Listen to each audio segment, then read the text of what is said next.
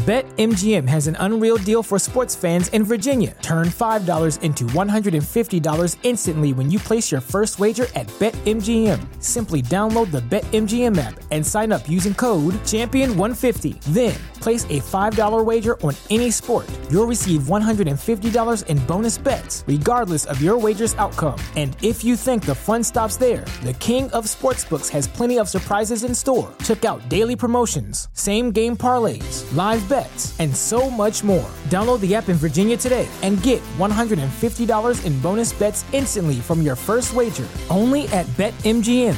BetMGM and GameSense remind you to play responsibly. See BetMGM.com for terms. 21 plus only. Virginia only. New customer offer. Subject to eligibility requirements. Rewards are non-withdrawable bonus bets that expire in 7 days. Please gamble responsibly. Gambling problem? Call 1-800-GAMBLER. Promotional offer not available in Washington, D.C. Say goodbye to your credit card rewards. Greedy corporate mega stores, led by Walmart and Target, are pushing for a law in Congress to take away your hard-earned cash back and travel points to line their pockets. The Durbin-Marshall credit card bill would enact harmful credit card routing mandates that would end credit card rewards as we know it. If you love your credit card rewards, tell your lawmakers, hands off my rewards. Tell them to oppose the Durbin-Marshall credit card bill.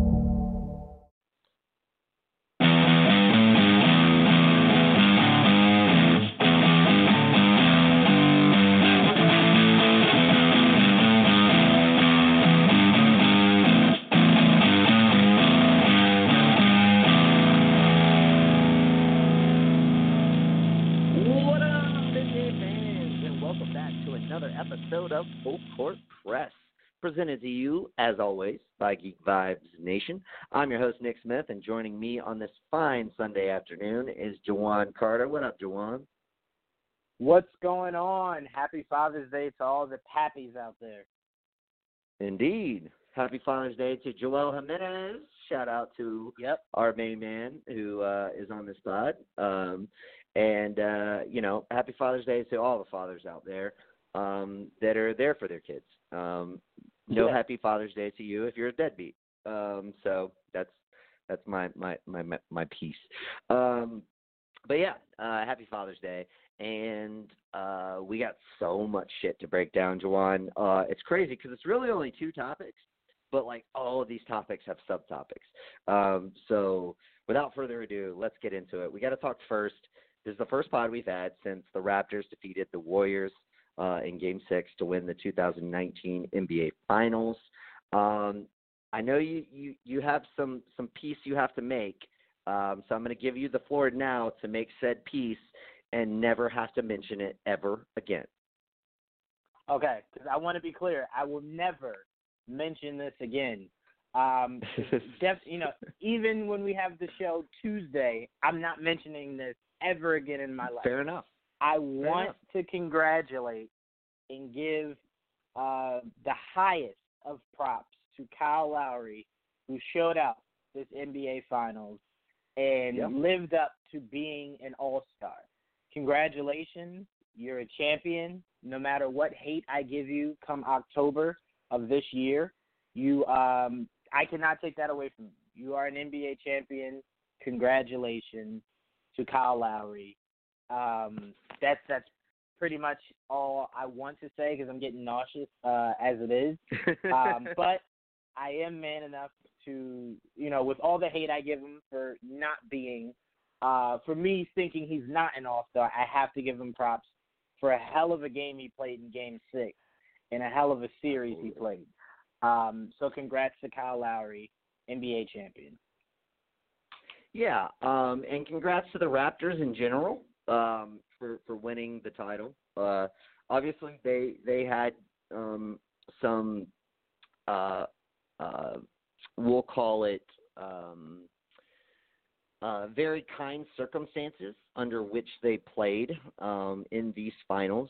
But they did have a hard road to get to the finals. I mean, they had to get through Philly. That took them 7 games. It looked like they were lost in that series, and Kawhi just willed them to victory. They came down from a 0-2 deficit against Milwaukee to win 4 straight. Very, very impressive. Great defense that Nick Nurse employed against Budenholzer's team, and particularly Giannis Antetokounmpo, to win that series. And, like they played their numbers right and just dominated this series. So much so that, the Warriors had to risk so much along the way, and it obviously ended up costing them a lot with, the Kevin Durant injury and now the Klay Thompson injury. But before we get into that, let's tackle Game 6. So Kawhi Leonard was not huge in Game 6. He was absolutely the constant, but this was the worst game that he had out of the series. He shot 7 of 16 from the field. He only had 22 points, 6 rebounds, 3 assists, 2 big steals, though, and a huge block, and only 2 turnovers, 7 of 8 from the line, only 1 of 5 from 3. But he gave them enough, and their other guys really stepped up, those other guys being mainly, as you mentioned, Kyle Lowry, 9 of 16 from the field, 4 of 7 from 3, 26 points, plus 16, plus minus, the best of any player on the Raptors for that game. And, he had 3 steals, 10 assists, 7 boards, just all around great game by Kyle Lowry, particularly in the first quarter when, the Raptors needed to come out hot and seize control, and Kyle Lowry was the guy who did that. Siakam probably had the best game of anybody in this particular game. He also had 26 points on 10 of 17 shooting, 3 of 4 from the line, 3 of 6 from 3. He had 10 boards, 3 assists, 1 steal, 1 block, only 2 turnovers. Both of those guys stepped up. And that's kind of what we talked about all season, or all series, all throughout the playoffs, that the Raptors, to win any given game, needed at least one other guy to step up, and preferably 2. They had a slew of guys who could step up, probably 6, 7 guys who could step up in any given game, other than Kawhi. So, 6 guys other than Kawhi who could step up in any given game. And they got it out of Lowry and Siakam. Fred VanVleet had a reasonably good game, 6 of 14 from the field, 5 of 11 from 3, 5 of 5 from the free throw line. He played great all series, especially, having to undertake the task of guarding Steph Curry for a lot of these minutes. And, essentially, Nick Nurse trusted VanVleet more throughout this series than he did Danny Green, as evidenced by VanVleet playing 34 minutes in Game 6 versus Danny Green's 18 minutes. Serge Ibaka, another huge plus, 15 points in 22 minutes, 7 of 12 from the field. He didn't do much outside of that, but he was just very efficient. He was very good in the paint, and from short distance. And just added that extra oomph, that extra punch that they needed in this game, and he's kind of been doing that all series. Of course, he was the big savior in that Game 7 against Philly. He was that one other guy who showed out outside of Kawhi Leonard in that game. And, just this team, they just proved to be a almost like a throwback team. One superstar, a lot of solid role players / all-stars. You got Kyle Lowry, obviously, who was an all-star this season. Siakam probably should have been an all-star, but, he wasn't because, he's still coming of age. But he's definitely going to win Most Improved Player. So you had those 2 all-star level guys. And then, outside of those guys, you just had these really solid role players in Gasol and Danny Green and Serge Ibaka, all veteran role players. And then you had these 2 young guys in Fred VanVleet and Norman Powell, who, Powell did not give you much in any particular game, but he gave you the ability to rest your guys because you could trust him on the court for 10 to 15 minutes a night in order to get the necessary rest that you need for your other guys, and to be just a spark plug off the bench if Van Vliet's tired and Danny Green is not hitting his threes. They can plug and play Norman Powell, and he'll come out and potentially give you just that spark that you need. Those 8 guys were pretty much the lineups that Toronto ran throughout this whole finals, and it proved to be enough. I definitely think the most apt comparison to this team is the 2011 Dallas Mavericks, where again you had one superstar in Dirk Nowitzki. You had 2 guys who were all-star level guys. Tyson Chandler would go on to become an all-star the following season. That would be his only all-star appearance, and that was when he went to New York. But he was already at that level. He just hadn't quite made it yet. So similar to that of Pascal Siakam. And then you had a guy in Jason Kidd who was showing out as this kind of veteran, not quite an all-star anymore, but still like on that kind of a positive level of his career, very similar to that of Kyle Lowry. And then you just had like great role players around them. You had Jason Terry coming off the bench, kind of similar to your Fred VanVleet. You had Sean Marion, who was huge in their run to win the championship. And then you just had like a lot of other great pieces that just fit and just worked for that team. What was his name? Josh. I can't remember his name. He was really good for a small amount of time. He was an all-star for like 1 year. I think he was on that team. Josh something. He was like a late first-round draft pick for them. But he showed up for him. But I definitely think there are a lot of shades of that Dallas Mavericks team in the blueprint that they laid out for this Raptors team. And, props to them. They took it to the Warriors. They pretty much dominated this whole series. The only 2 games they lost were extremely close and could have easily gone their way. But they were the better team throughout this series. Now, granted, the Warriors were facing a slew of injuries, and that was obviously a factor. But that's a part of NBA. They've benefited off it in the past. Whether that be the 2015 finals, whether that be 2017 against the Rockets, or 2016 even against the Spurs when Kawhi Leonard went down in Game 1 when they were up by 20 before he went down. It's just the way it goes, man. Sometimes you benefit off injuries, and sometimes it really hurts you. I don't want to hear any bullshit about an asterisk next to this championship. Just like I don't want to hear any bullshit about an asterisk next to the Warriors in 2015 or the Cavs in 2016 with the Bogut injury and the Draymond suspension. Like, it almost always plays out where there are some key injuries to some team along the way that end up benefiting a team that ends up winning it. And we saw that. And like I said, the Raptors battled through the East.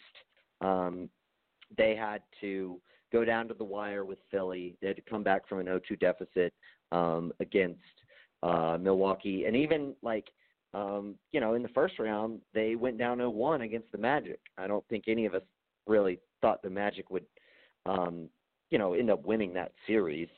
But, obviously – maybe you did. Maybe you were like, Raptors gonna Raptor. I was just about to say those exact words. It felt like Raptors were gonna rap, and it just they got out of it. But I'll say this: no one can definitively tell me after that 1 game winner it kind of felt like, oh my God, come on, no, Toronto, the Magic, like you're gonna lose to the Magic. It was the same feeling I got the year Paul Pierce had blocked Kyle Lowry, but it was 100% a foul. And I think Brooklyn went on to win that series. It felt like that. It felt like, come on, no, don't lose to these guys. Like, come on. Yeah. Well, that's what I originally felt from it. Yeah, the biggest reason that I didn't hold too much stock in that game was because DJ Augustine went off. And DJ Augustine is not that level of player. And we saw that, take its course throughout the remainder of that series. Yeah.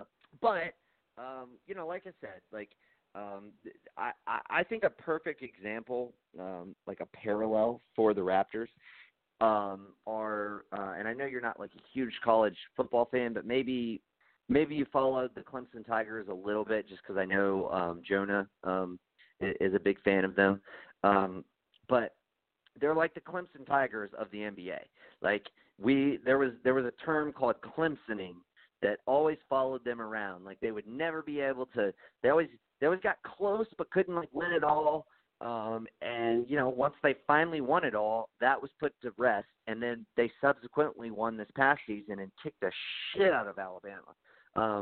So I feel like the Raptors have achieved that. Like Raptors gonna Raptor is no longer a saying, just like Clemsoning is no longer a saying. Because it's only a saying until you prove everybody wrong. And the Raptors were able to do that, and props to them. Your follow-up thoughts, anything that you want to mention as far as what the Raptors were able to achieve throughout these playoffs and ultimately winning the NBA title? I think the biggest thing that I have to give the Raptors is perseverance. There's been numerous times, because remember, you didn't have, and I'm not just saying this just for you, but a lot of people didn't have Toronto beating Milwaukee. Milwaukee just looked like the better team in all aspects. But I remember telling you that I thought at some point, two things were going to affect the Bucks.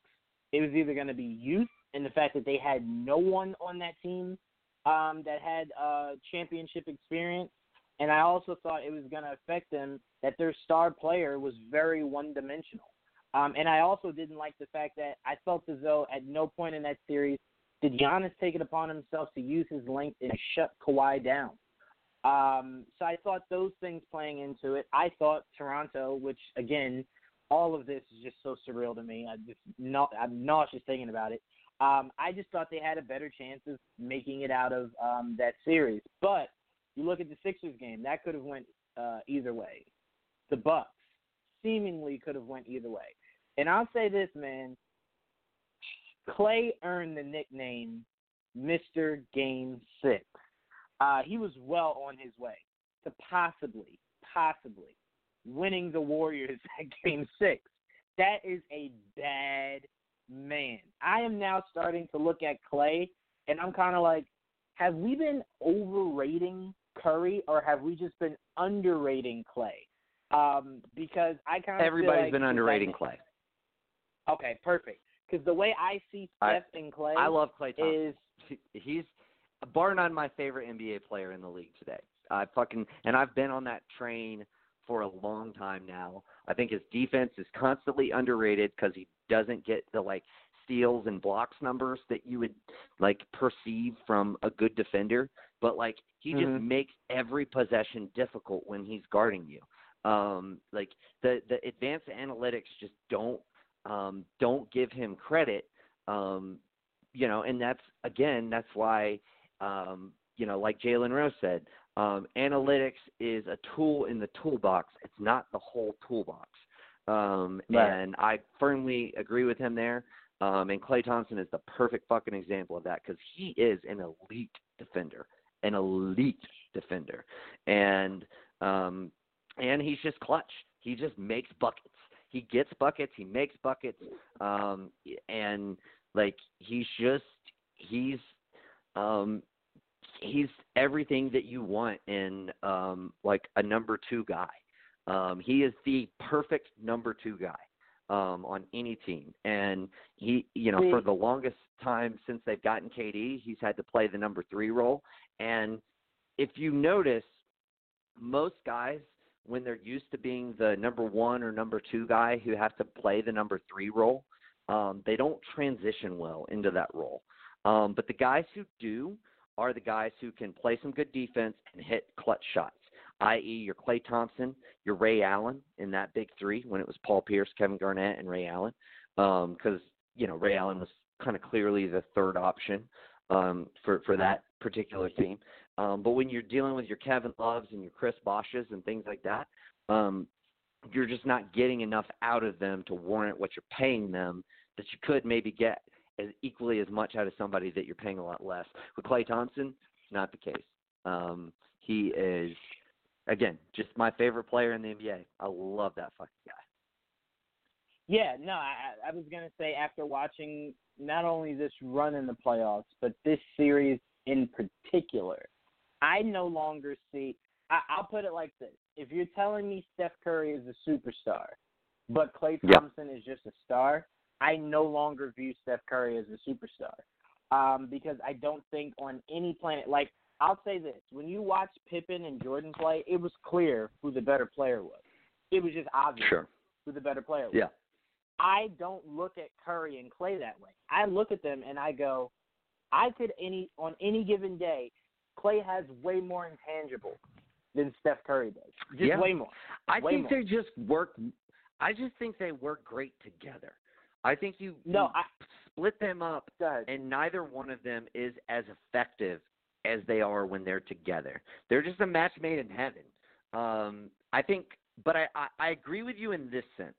I think if you put Klay on another team, he's equally, if not close to equally, as effective as he is currently because of those intangibles. Whereas if you put Curry on another team, it can't be just any other team like it could be with Klay.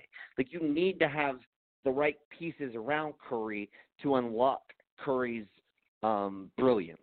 And if you don't have those pieces, it's a lot more difficult. Very similar to that of LeBron. Like, you need to have the right pieces around LeBron.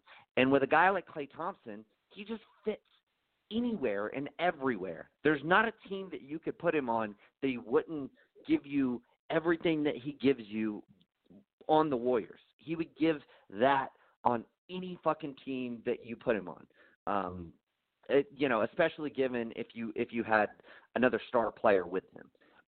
And that's the beauty of Klay Thompson. That's why, unfortunately, and we'll get to this with his injury, but that's why I thought going into free agency, he was kind of what I would have considered the most coveted free agent, simply because KD was going to cost you way more and is older. And Kyrie is like slightly better offensively as far as like getting his own shot, but Klay is just better in so many other avenues that I would value Klay above Kyrie Irving just personally. See, I think the aspects of Kyrie's game and Steph Curry's game are very overrated, and I think this playoff, this year's playoffs prove that. In the sense of, Kyrie. Can Steph Curry? Yeah. Well, for Kyrie and for Curry, because look at this. If you're trying to build a team, right, and you need a guard that can score, a guard that can defend, Klay has little to no exposable weaknesses. As far as, you can't say, like, oh, I look at Klay, it's like, pretty I'm going to get barbecue chicken in that. Go ahead. It's pretty much just off the dribble. Like, when Klay is trying to take someone off the dribble, his handle is not nearly that of Kyrie or Steph. It's not. But if you put him, but that goes back to my point is so many players have that if you put him beside anybody, like you could put him next to like say a guy like Blake Griffin, who probably has better handles than him, better passing ability than him. But like if Blake Griffin had a dude like Klay Thompson, like that is you're just fucking cooking. Like, and that's the thing. Klay Thompson could just go to any team in the NBA and instantly make them like that much better, no matter what team it was, no matter what the roster was. And that's just not necessarily true for a guy like Kyrie Irving or Steph Curry, at least to the same degree, in my opinion. That's why I'm saying, if you're telling me Steph Curry is a superstar, but Klay is, then you have to admit that Klay is a superstar as well. I would agree with you. And that's the biggest thing that I learned from this year's playoffs, is that the gap between the two is not as large as the media would make you think. Like, if you actually watch basketball, like watch them play, you could tell who the best player on that court is at all times. Let me not say best player in that sense. Best overall player outside of Durant. Best two-way player. On that court, yes, at all times. So I look at Klay and I go, if you're telling me. Go ahead. Let's make no mistake. Like, we're not sitting here saying that, like, Klay Thompson is on that same level as Steph as far as offense, and as far as Steph being able to create his own shot, as far as having the same kind of range as Steph, because Steph's range is just further away. But all of that, when it's seemingly at least, all of that becomes less valuable when you get into a really tough playoff series with a very good defensive opponent for several reasons. One, Klay's 6'7". Curry is, 6'3"? So Klay can rise up over people who try to defend him. He doesn't need as much space to get his shot off, which is his back to the certainly basket. Yes, invaluable. He can post up. He can do that as well. They both are great at moving around off ball and coming off screens. They're both terrific at that, that's why it's so valuable to have a guy like Draymond Green for that team when both of those guys are on the court. Because like a big who can handle the ball, and then whoever the big is has to come out and guard him. And he can just kind of freely move the ball to, one of those guys coming off pin downs. It's a match made in heaven for all three of those guys.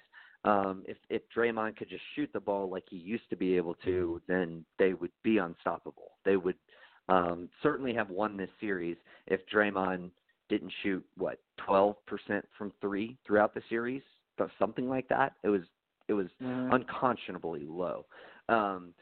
But he has certainly digressed as far as 3-point shooting.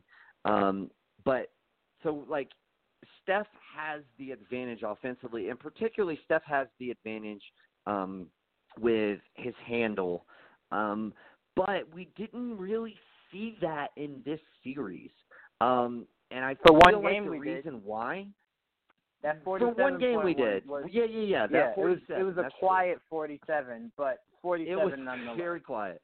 But I feel like the reason that we didn't see it time and time again was because they implemented their traps so well. The Raptors would not allow him to do that because they brought two guys on him throughout this whole series. So when they would try to set up the pick and roll, Gasol or Ibaka or Siakam or whoever would come out and square him off and give Van Vliet or Danny Green or Kyle Lowry time to get to recover and get back up on him, and then they would fade off. And so he never really had the lanes that he's so accustomed to, throughout this series. And he's not. Steph is great, but he's not an elite passer. He's a very, very, very good passer. He's not an elite passer. So, when you do that and you're dealing with a 6'3" guard and you're putting a center right up in his grill, and you have, maybe a slightly taller guard, or even slightly shorter, but another guard with the speed necessary to come up and recover, you're just not allowing him to be able to get shifty and get to those lanes. So again, props to Nick Nurse in the way that he rolled out this defense. But yeah, ultimately I agree with you. Klay Thompson's two-way play supersedes Steph's offense. But I will say this: I don't look at Steph as a bad defender. I think Steph is an average defender, which is more than a lot of point guards can say. Like, I think he's better than, like, say, your Damian Lillard or your Kyrie Irving as far as, like, awareness, knowing where to be, using his body in the right way. He's exceptional on defense. He's just not elite on defense, whereas Klay Thompson is elite. And the gap between Steph's offense and Klay's offense isn't nearly as wide to me as Klay's defense and Steph's defense. Oh, sorry, I had myself on mute. Sorry. I looked at it from the sense of, that's my biggest issue. I watched Steph Curry, and to me, the biggest person that needed, as much as people say Draymond called Durant, the person that needed Durant the most was Curry, because you were going to at some point run agree into with that. Hold on, hear me out. You were at some point going to run into a team who defensively would be able to stop all those screens and be able to come up and guard you. You want to know how teams can't double Curry?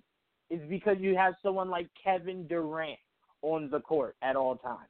You can't double anyone on the floor, or you can't even trap screens because it's like, cool, you trap Steph, Durant's wide open in the corner, or Klay's wide open in the corner, or he could pass it to Draymond who could set up someone else.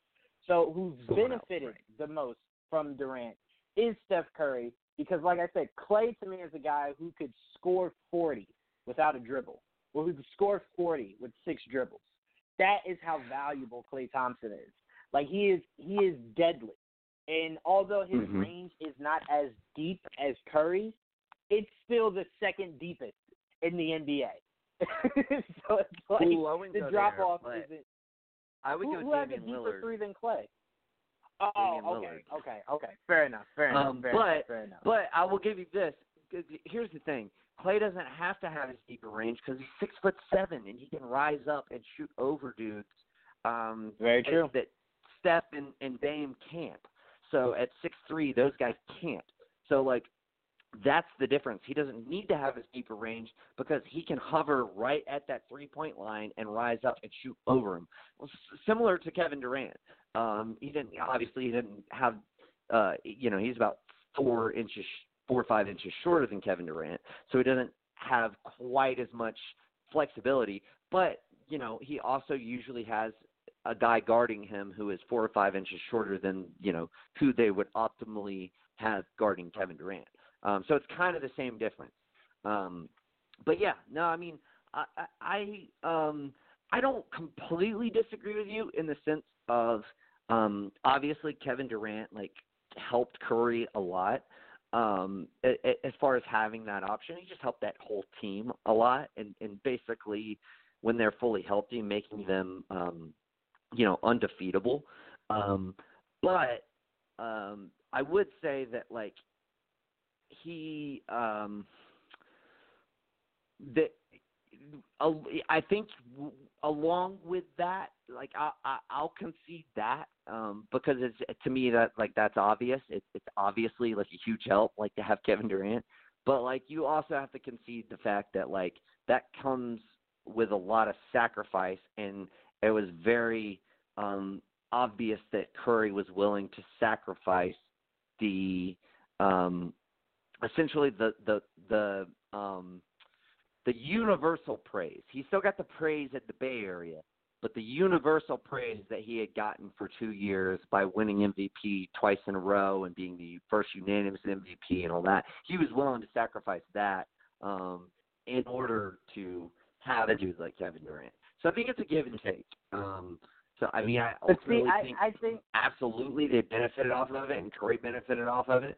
But that, he obviously had to make some offensive sacrifices in order for that to work. And I think he was willing to do that, and I would give him props in that regard. I think the biggest knock Curry has had coming out of Game 6 was 0 for 8 in late Game 3 situations. I don't hold that against him. That last shot was difficult. It was a shot Curry could make probably in his sleep, but it was a difficult shot nonetheless. But that play, that specific play, shows you that how important Golden State itself, just Golden State, how important that team, how valuable having another guy like Klay is to that team. Because on a play like that, everything Toronto did, like think about this if you're Toronto. You're only trying to stop Steph Curry. Like that's it. You're not worried about Iggy. You're not worried about Draymond. You're not worried about Quinn Cook possibly getting off a three. You're only focused on Curry. So that put everything on his shoulders in that three. Right. So to me, it's like if Klay was out there, that very well could have been Klay that took that shot and hit it. So to me, it's one of those things where it's I don't really blame him Curry for that. With a better look. So with a better look as well. Right. And the biggest problem that I have with people who use that 0-8 stat, because I've seen that thrown around a lot too. It's a very small sample size. 8 shots is a very, very small sample size. So, I get it. It is still 0 of 8. So that's a bad look. Even 1 of 8 or 2 of 8 would be a bad look. But all of a sudden, 3 of 8, not really such a bad look. So like to me, it's like when using a stat like that, like you're using it to benefit your narrative. And I think if you just look at it from a wider perspective, I think it's unfair, the kind of criticism that Curry has been getting after, I think, essentially turning everything around and basically like winning Game 5 against Houston almost single-handedly in the fourth quarter, and then leading them to a Game 6 victory, and then balling out against Portland. And then, he struggled against Toronto, who has a really good fucking defense, and he never had Kevin Durant. He only had one shooter next to him for the first 2 games, which they split. Then he didn't have a shooter with him for the third game. He went off for 47. And then when the fourth game happened, which took place 2 days after Game 3, he was on short rest. He was exhausted from playing so much fucking minutes in Game 3. Klay had a great game. Steph did not. But, like, people hold that against him, and it's like, dude, he just fucking left it all out there in Game 3. Like, that's a lot of energy to exert.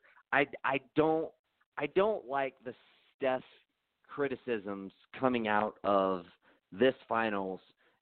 I don't like the narrative that, like, Steph is not worthy of being a number one option.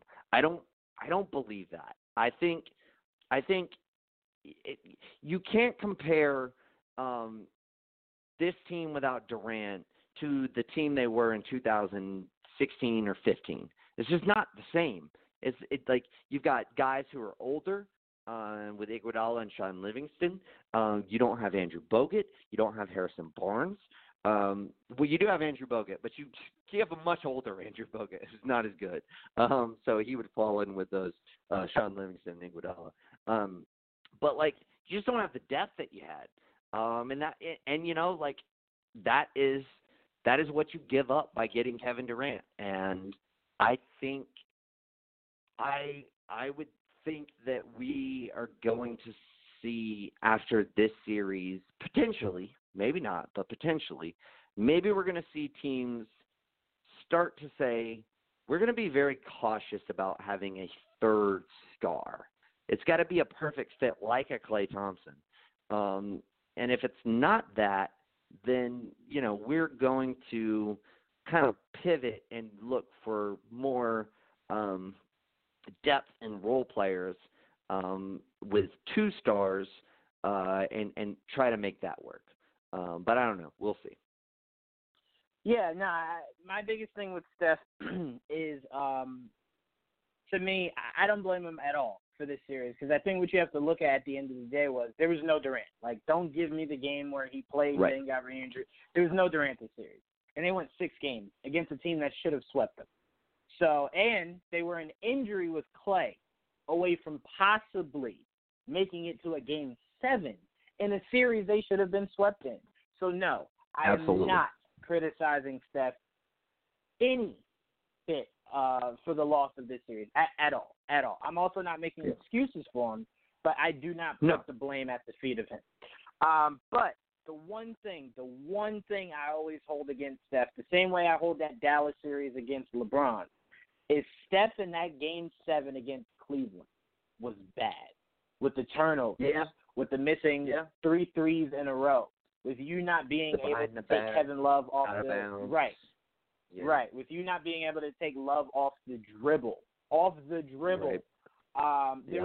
That was a bad game for him. In a series where if he had won that game, he has his MVP. He has his Finals MVP.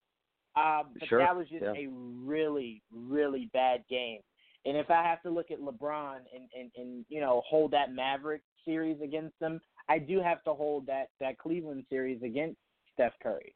Even with Draymond being suspended. I would push back a little on that. I'm not blaming the series on Steph at all. I'm not blaming it on him. But I'm saying if we have to look at our star players and go, that's a series you not only could have won, somewhat just should have won. I look at that. Sure. I look at that. I agree. I understand, but I would push back on it for 2 reasons. One, Dallas only had 1 star. Cleveland in that series had 2. I won't throw Kevin Love in that mix because he played like shit in that series. But they had Kyrie and they had LeBron. And furthermore, the Cavs in that series had the best player on the court. With the Dallas Heat series, like LeBron should have been the best. He was the best player on any given team. He didn't play like it, but he was. But like there was maybe like some fringe arguments of people trying to say, because I mean there definitely was. I remember like people trying to say, is Steph now the best player in the NBA, and that whole argument. And we had that whole thing where LeBron dunked on Steph and was just had that look on his face like, motherfucker, like you think you ain't better than me. And so like there's that. There were some people, but like most people, any smart people were like, yeah, LeBron's still the best player in the NBA. Like Steph's not better than LeBron. But like nobody was saying like Dirk Nowitzki was better than LeBron. So there's some nuanced differences there. But I do agree that like there is some small parallel of blame in that sense. In the fact that squarely in the fact of in that Dallas series, LeBron played like shit to comparatively, speaking to the rest of his career. And in that Cleveland series, Steph maybe played 2 good games, maybe 3, but like I think it was only 2. And the other, 5 games were not particularly good. So yeah, I mean there's some parallels that you can draw there. But nevertheless, let's get into looking forward quickly for both of these teams. With the Raptors, obviously it boils down to, can you keep Kawhi? If they can keep Kawhi, then they are, going to try to roll it back. And if they can't keep Kawhi, it doesn't matter because you won a fucking title, and now you just rebuild around Pascal Siakam, OG Anunoby, Fred VanVleet, and you just roll with that, and then you try to turn Marc Gasol, Serge Ibaka, Kyle Lowry, all expiring contracts into future assets. The Raptors are in a great fucking spot no matter what, assuming that they can pay Masai Ujiri enough to stay. And I think they will. I think they can. I've heard a lot of arguments for Masai going to Washington. One, his wife is from that area, so it would be kind of a return home for her. And 2, he is heavily involved in like NBA outreach program to Africa, and potentially being in Washington could give him some sort of ends as far as being in the nation's capital, as far as ways to increase that outreach. Those are like the two selling points that I've heard, plus the money. So maybe he takes that gig in Washington. But ultimately, I think Toronto should be able to keep him if they offer him the amount of money that, he warrants. Now, maybe maybe both parties wait until Kawhi either stays or leaves, and that influences their decision one way or another. But I think they'll be okay. I think they'll keep him. If they really want to keep him, I think they will. But regardless, all of this hinges on Kawhi. But they've set themselves up so great as far as having expiring solid veteran pieces that are expiring so that they can flip for future assets if Kawhi leaves, or bring everything back if he stays and make little moves around the edges if they deem necessary to improve their overall roster. But yeah, I mean, I like where Toronto is no matter which direction they go, and that is probably the best case of 1 foot in, 1 foot out that I can recall ever in the history of the NBA, as far as having a championship caliber team compiled together, but also having the flexibility to be able to rebuild at the drop of a hat if need be. Very, very great moves by Masai. I regret a little bit that I picked John Horst to be my GM of the year. Not that John Horst didn't do an amazing job in Milwaukee building that team. But, ultimately with them winning it all and the flexibility that the Raptors have going forward, I kind of think at this point that Masai does deserve to be GM of the year, with hindsight being what it is after the playoffs. But nevertheless, I like their future no matter which direction that they have to go. And obviously that hinges on whether Kawhi stays or leaves. But either way, I think they're in good shape going forward. What are your thoughts on the future of Toronto? I share the same sentiment. They have themselves in a great situation. I do believe Ujiri might leave, whether that's Washington, TBD, but Washington's pretty much offering him the world plus allowing him to be their mayor. So, I mean, it's really hard to pass up on that. And I heard rumors of, ownership stake that they may even offer him. Yeah. I mean, because, look, think about it like this. If you didn't have Wall on such a atrocious contract, Washington isn't in a bad position. I think that contract is their biggest flaw. It's just an organization that's poorly run. So you now bringing in someone who could run the organization properly. If Wall's contract was movable, if I'm Ujiri, I'm coming there and I'm like, do I want to keep Wall and Beal and just build around them, or do I want to get rid of both of them or just keep Beal? No, you want to get rid of. He could go there and you want to get rid of both of them. I don't think you're going to be able to get rid of John Wall, but you only got him for 4 years. So if you move Beal No, I was saying that if Wall's contract was movable, he could go there and then have a plethora of options. But it's not. Just so I don't know why you're bringing it up. Well, I'm saying that's my point. Go ahead. That's my point, is if he goes there, they know the Wall contract is immovable, at least as of now. So you essentially, Wall's going to be out for the entirety of next season. They're going to get the insurance money, so it's going to alleviate a lot of their costs. And I think I would trust Masai Ujiri to be able to flip Bradley Beal for the best possible deal that you could. It's a shame that the Lakers are not on the table anymore because of their desperation to get a star that they now have in Anthony Davis. But there's still a lot of teams out there who would be very interested in acquiring Bradley Beal. And essentially, I think what you do at that point is You flip Beal for the best assets you can get.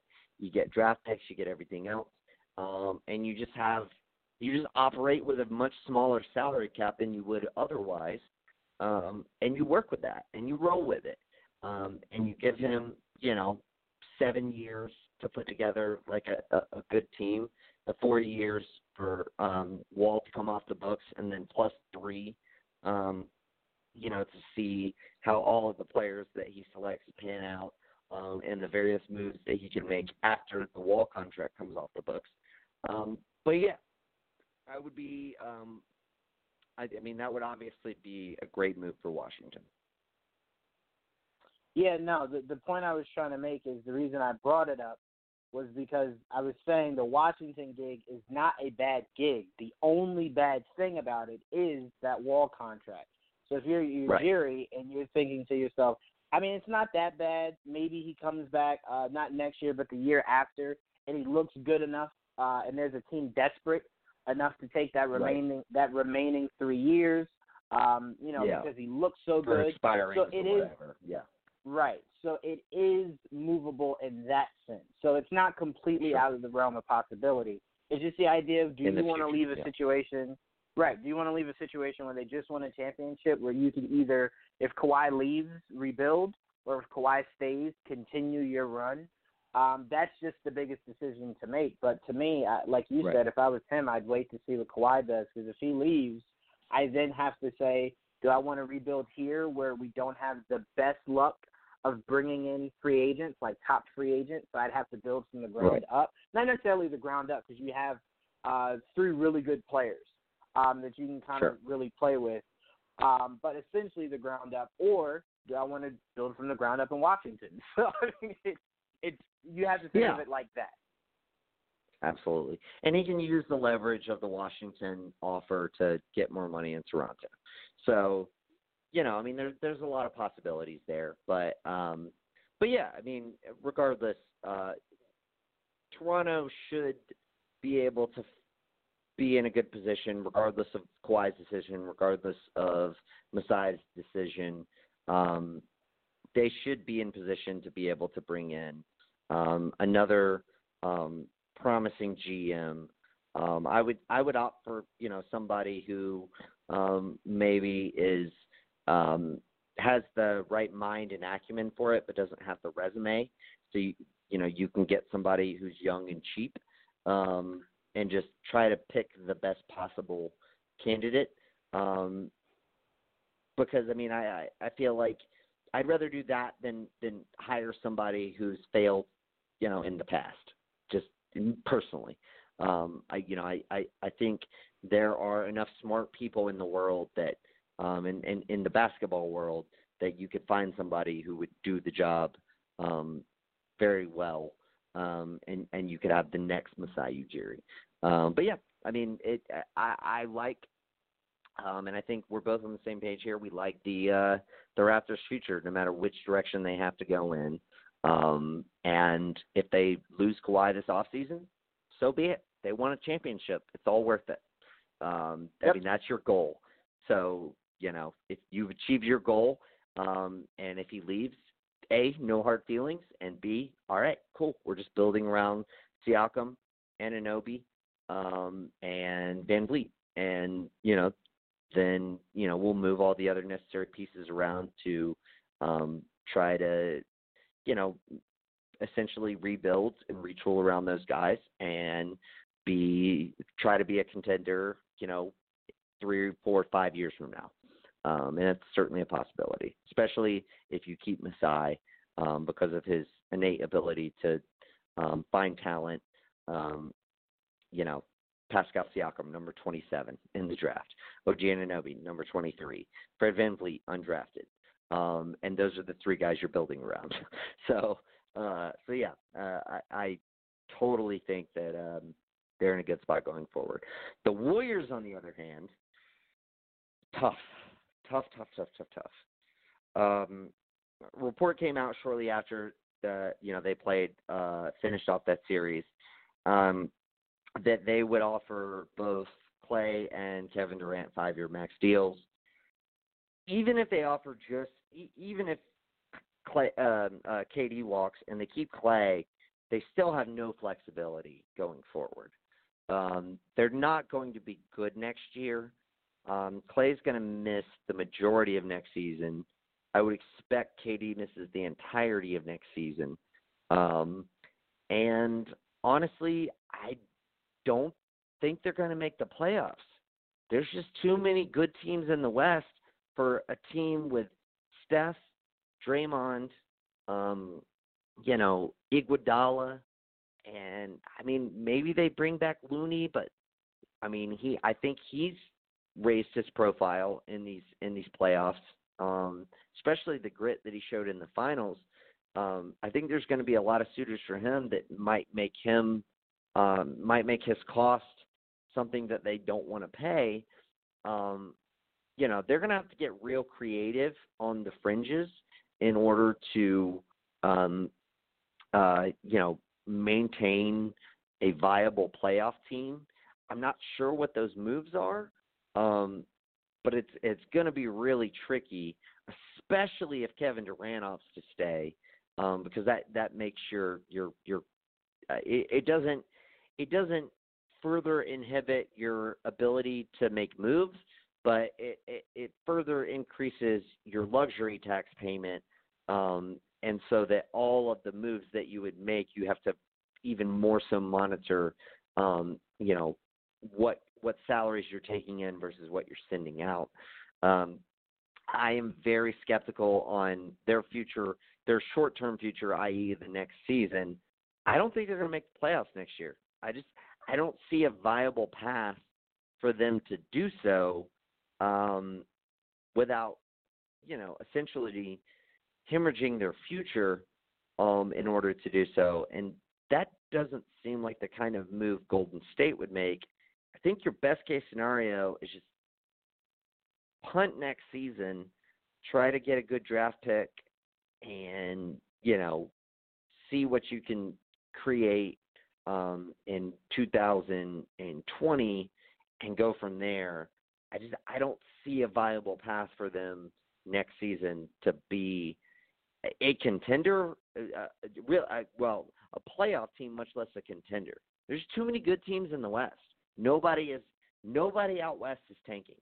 The only team that might tank next season at the start of the season, I don't even think they would be Memphis, because they have a protected pick with Boston, and if they end up with the worst record, that assures that they're going to keep their pick no matter how far they slip in the lottery. So maybe that's a team that would tank, but I don't think there's any other teams. I mean, Phoenix doesn't want to tank again. Obviously, like Sacramento is going to try. New Orleans has their young core that they're going to try to work with. Minnesota is going to go out there and try to compete. They don't want to tank. So I think even those bottom dwelling teams are going to be trying to win. I don't know. I don't see a path for them. Would you at this current state with KD being out for the season, whether they re-sign him or not, Clay seemingly going to come back but be out for the majority of next season, and such little maneuverability via the cap, do you see them making the playoffs next year? Yes. They're one of the teams okay. that till they don't, I mean, same thing I told you with LeBron last year. Spurs. Till he's not. Or Spurs, yeah. Or the Spurs. Oh, yeah. That was my big thing with them. Until they don't make the playoffs, I'm betting against them.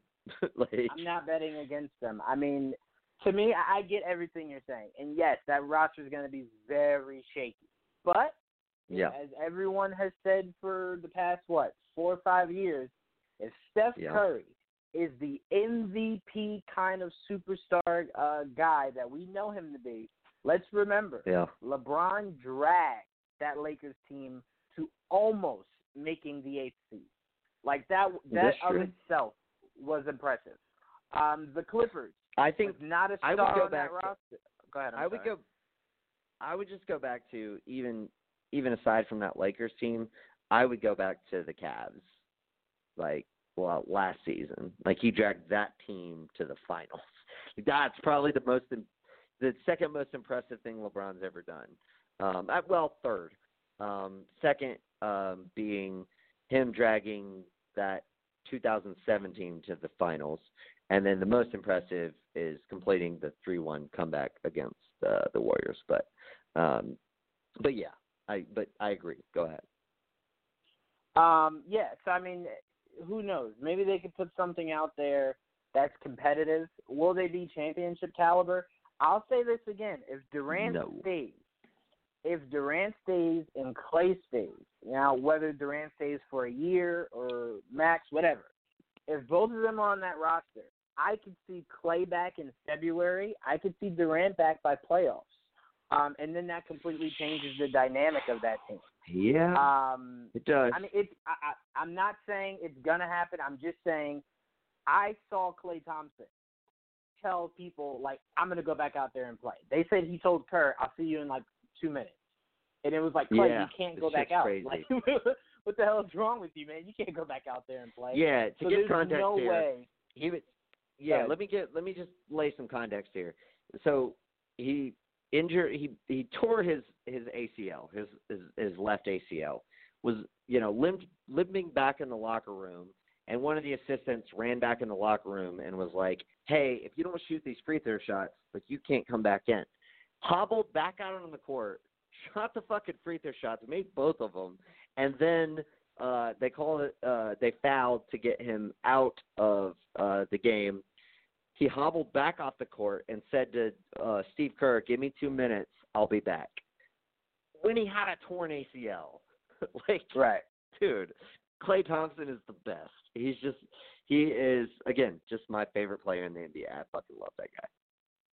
So that's why I find it very hard to believe that Klay won't do everything possible to come back next year, especially if this team is struggling for that 8th seed, because around January, February is when everyone that's not top 3 or 4 are trying their best to make that push. That's when it's all right, trade deadline is coming. They're trying to make the decision. Yeah. Right. So to me, whether they're buyers, sellers, etc. Right. So if the Warriors are flirting around with possibly being a 7th or 8th seed, which again could be very generous on my part, I could see Klay coming back in February, helping this team make a push, then making the 8th or 7th seed, and then you get Durant back, a fully healthy Durant, a fully healthy Klay, Steph, knock on wood, and Draymond are still fully healthy. I still like those 4 guys right now, because again we have to see how the rest of the NBA pans out. But I like those 4 guys heading into the playoffs more than anything else right now. Any other current roster right now. So to me, they do have a chance. And again, until they don't, I am holding out that possibility that 7th or 8th seed, Steph Curry and Draymond can keep them close enough to it that when Klay gets back, if he comes back next year, can kind of lead them into the playoffs. Sure. And you know what? I think, we've speculated a lot since KD's injury on what he should or shouldn't do, who he should sign with, all that. I don't put it past him to opt out and sign another 1-on-1 with the Warriors so that he can rehab with them and get healthy, and to give him the opportunity to come back and to make an impact in the playoffs, and to be able to play some valuable minutes, some valuable basketball, and essentially at that point in time decide what he wants to do with his future. Maybe it doesn't work out with AD and LA, and maybe he can convince LA at that point to go, AD at that point to go team up with him in New York. Maybe somebody else takes a 1-and-1 this year, and he can convince, whoever that is to go team up with him in New York if he still wants to do that.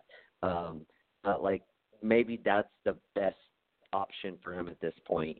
I don't expect him to take the player option, but I don't think that if he went to Golden State and said, I want another 1-1, I don't think they could tell him no.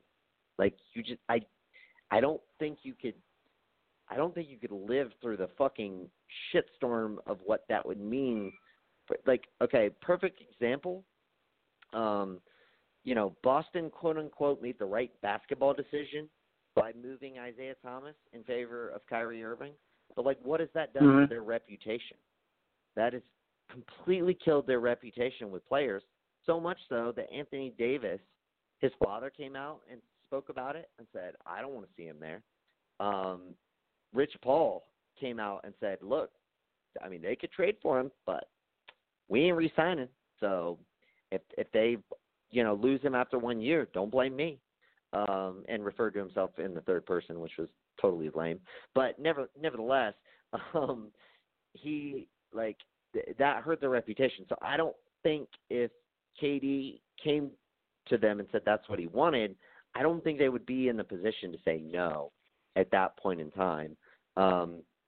So, like, maybe that's what happened. And maybe they try to make stay in the playoff chase with fringe moves, and they get Clay back in February, really make that push for the playoffs, and then get KD back for the playoffs. It's entirely possible. I don't think it's likely, but it's not improbable. See, I think if you're Golden State, I don't. If Kevin Durant comes to you and goes, "Hey, I just want to sign a 1-year deal," the biggest issue that team had with him this year was that they didn't feel as though he was all in. His mind was in New York or Clippers or wherever else he was going to play when the season was over. No. I'm saying that was what the speculation was. I can't speak definitively. I'm saying that's what the speculation was. So if I'm Golden State, I'm not putting the players through that again. I don't think you have a choice, man. I think if that's what he wants, I think you have to oblige him. I think if he comes to me and says, hey, I'm willing to sign here, long-term, retire here, even with him being out a year, yes, of course I say yes. But if you're telling me a 1-year deal, they're fine with offering the 5-year max, both he and Clay. Right, but if he comes to me and says a 1-year deal, I don't know if I'm saying yes to that definitively, mainly because I'm like, you are like, think about it like this, Nick. If me and you are thinking, sign a 1-year deal, get healthy, show other teams out there like you're 100% good around the playoffs, teams will still offer you that deal next year when you enter free agency, right? If we're thinking that, sure. Golden State has to know if he signs a 1-year deal, there's nothing else we can do to get him to stay. Nothing. Like, he knows staying here gets you to the finals. I just don't think you have a choice. I think if that's what he wants, you have to give it to him. You can't not give it to him. Like, I can't sign a 1-year deal on a player I can't trade. But you can trade him. How? I mean, you could. Again, I don't think it would be in your. I don't think it would be in your benefit. But like, regardless of that, I don't think you have a choice. I just don't. I don't. You definitely did.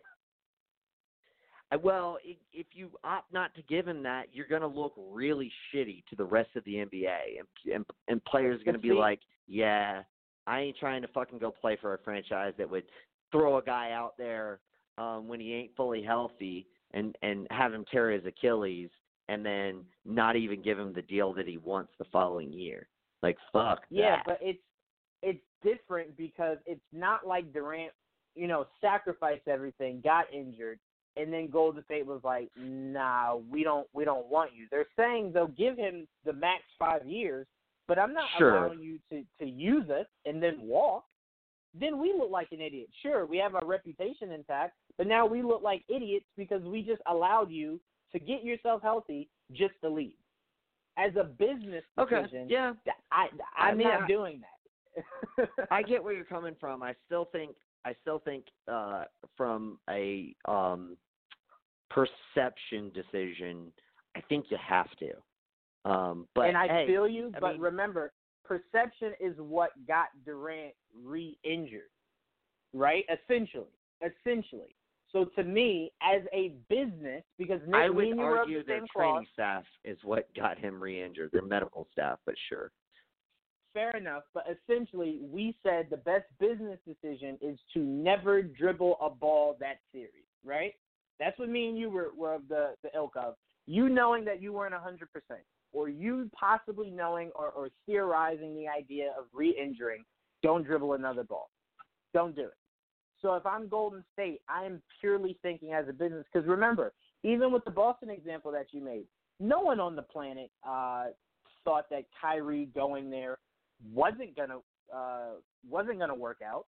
We thought, yeah, that team could definitely now be a threat in the East. And if it wasn't for seemingly Kyrie's ego, that team should have been a bigger threat in the East. So it worked. It worked. It did. And sure, did their reputation take a bit of a hit? Possibly. No. But I'm saying, did their reputation possibly take a hit? Sure. But at the end of the day, players love what? Money. So if Celtics can offer you a crazy Gordon Hayward type deal, you're going to go to Boston.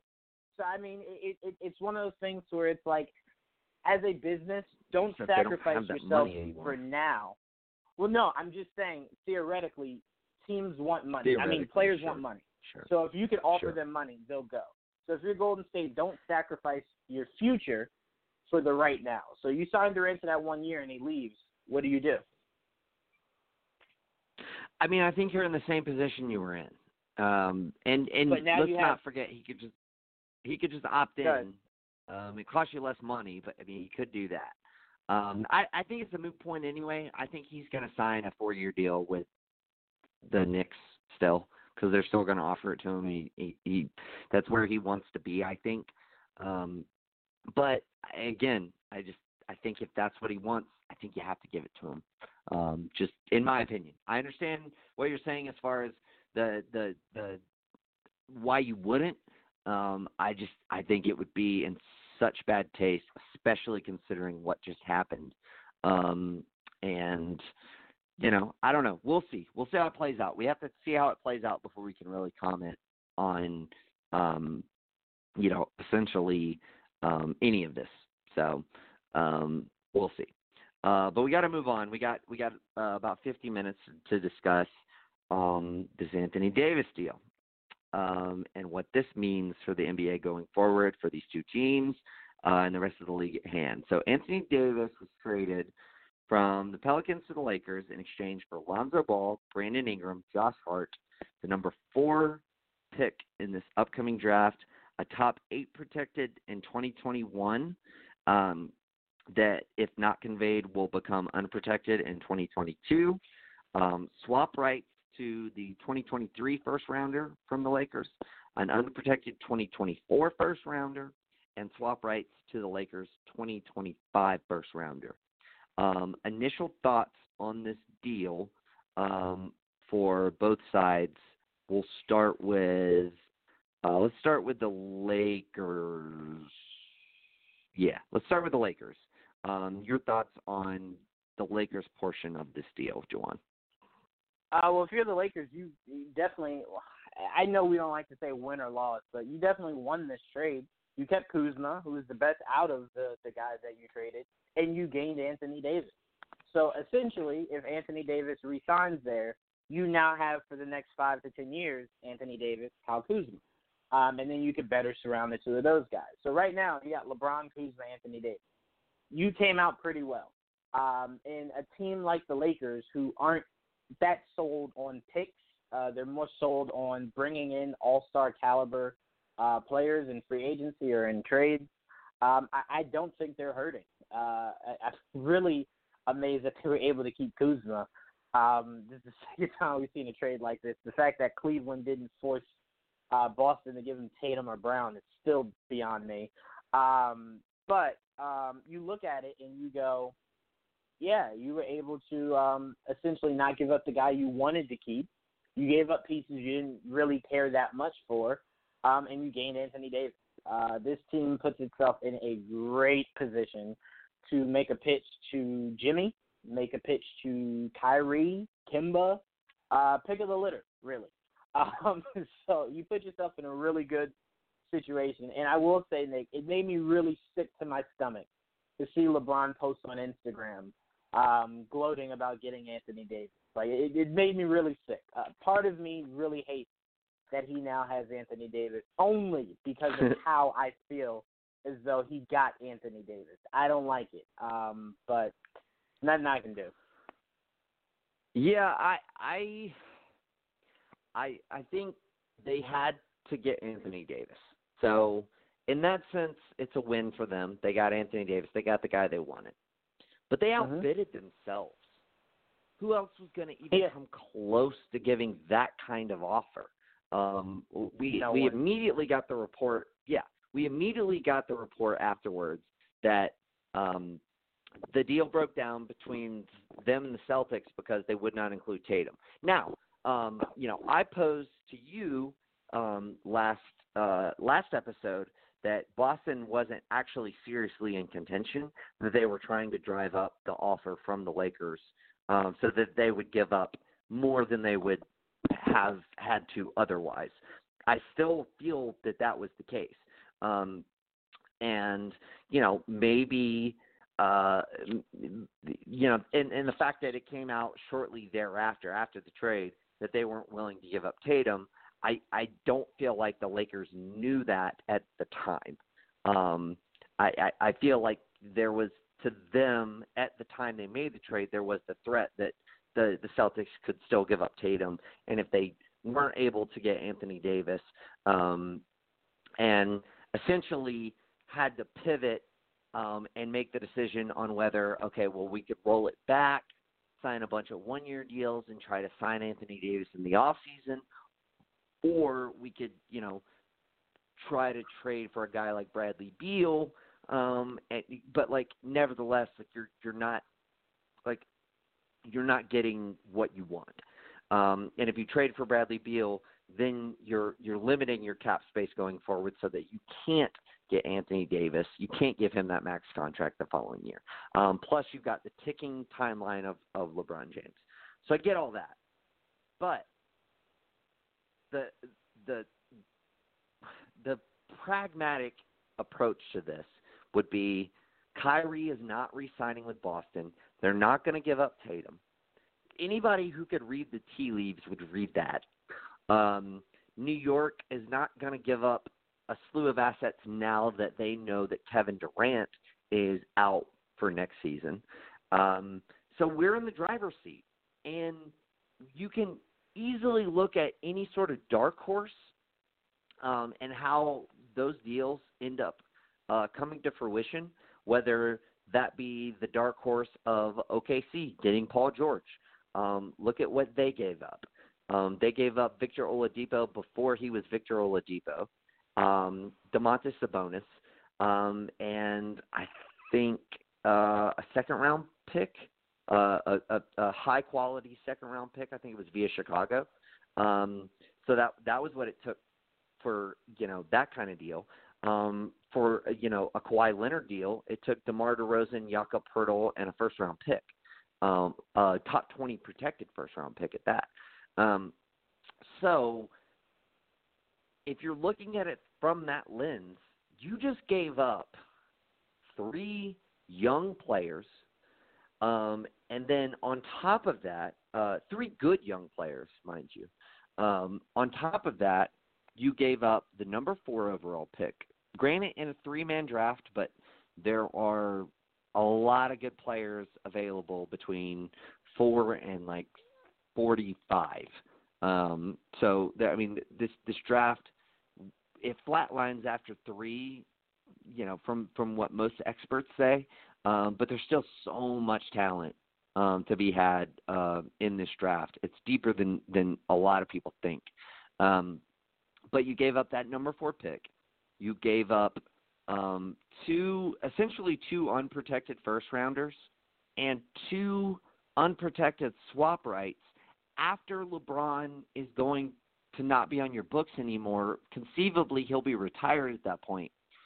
So you're basically laying the foundation. You're laying odds that Anthony Davis resigns and that when LeBron retires, you are going to be able to immediately replace him with another star free agent in order to just kind of keep this gravy train rolling. That is a lot of ifs for the Lakers. And not to mention the ifs of LeBron staying healthy, AD staying healthy. What are you going to put around these guys? It's scary. I would be terrified if I'm a Lakers fan. I would be excited about next season. I'd be terrified for 2, 3, 4, 5 seasons from now, just because of everything that you gave up. And like I said, you outbidded yourself. Nobody else is going to even come close to the magnitude of this offer. I'm happy for them that they got Anthony Davis. I just think that they paid a price that was unnecessary. Had they just been a little more patient and stuck to their guns a little bit, I understand that they didn't want to lose him to another franchise. That makes total sense. But at the same time, I just don't feel you had to give up that much. 2 future firsts, 2 future swaps, plus Ingram, Hart, Lonzo, and the number 4 pick. That is a shit ton to give up for one guy, no matter how good Anthony Davis is, especially considering LeBron is going to be, 35 going into next season. That is scary. You're going to be really good next season if your guys stay healthy. You might even win a championship depending on the pieces that they put around them. And if you do that, ultimately, I guess it's worth it. But there's no guarantees in that manner. And I just think, looking at this objectively, you didn't have to give up that much. I compare this very much to like an nth degree to the Tobias Harris trade for the Sixers. When I looked at that trade, I was like, when I first heard about it, I was like, wow, they got Tobias Harris. Like, they're going to be really fucking good. That's like a perfect fit for them. Then I saw everything that they had to give up to get him, and it was just like, damn, I don't think you had to give up that much to get him. Like, the Clippers didn't seem so gung-ho about keeping him. They offered him the extension, and he turned it down. And they want to go get Kawhi, which means they couldn't re-sign him anyway. And I don't know, man. I don't think that was. I think he gave up a way too much, and I feel the same way now. And we'll just have to see how this ends up playing out. But I don't know. I looking at this, on a whole, I think the Lakers just gave up way, way, way too much. See, I don't. I think them as a franchise that likes home runs. They value. I mean, just think about it. Honestly, they haven't had the best track record of drafting. Goodbye. No, they have. How? They. What do you mean how? They drafted Besides Kyle Kuzma, number and 27 overall. No, besides Kuzma and Kobe, what other great draft picks have they had? Let's not even go back that far to Kobe. Let's just look at like the past 3 years. Or maybe like 4 or whatever. They drafted D'Angelo Russell, number 2 overall. They ended up trading him, but he's an all-star this year. He's probably going to get close to a max deal this offseason. That ended up being a good draft pick. Julius Randle was a number 7 pick. He ended up being pretty fucking good. He had a great season with New Orleans. He's going to fetch, a nice little chunk of salary this offseason, maybe with the Suns. Right. You have Kyle Kuzma at number 27. That was a fucking home run pick. You had Ivica Zubac at number 32 overall. And particularly in that draft, that ended up being a damn good pick. Lonzo Ball at number 2. Now, while that, while they could have had Jason Tatum with that pick, it's not like anywhere close to the level of, say, the Sixers blunder in that draft. Lonzo Ball still projects to be a really good pick, and he ended up being a vital piece in getting them Anthony Davis.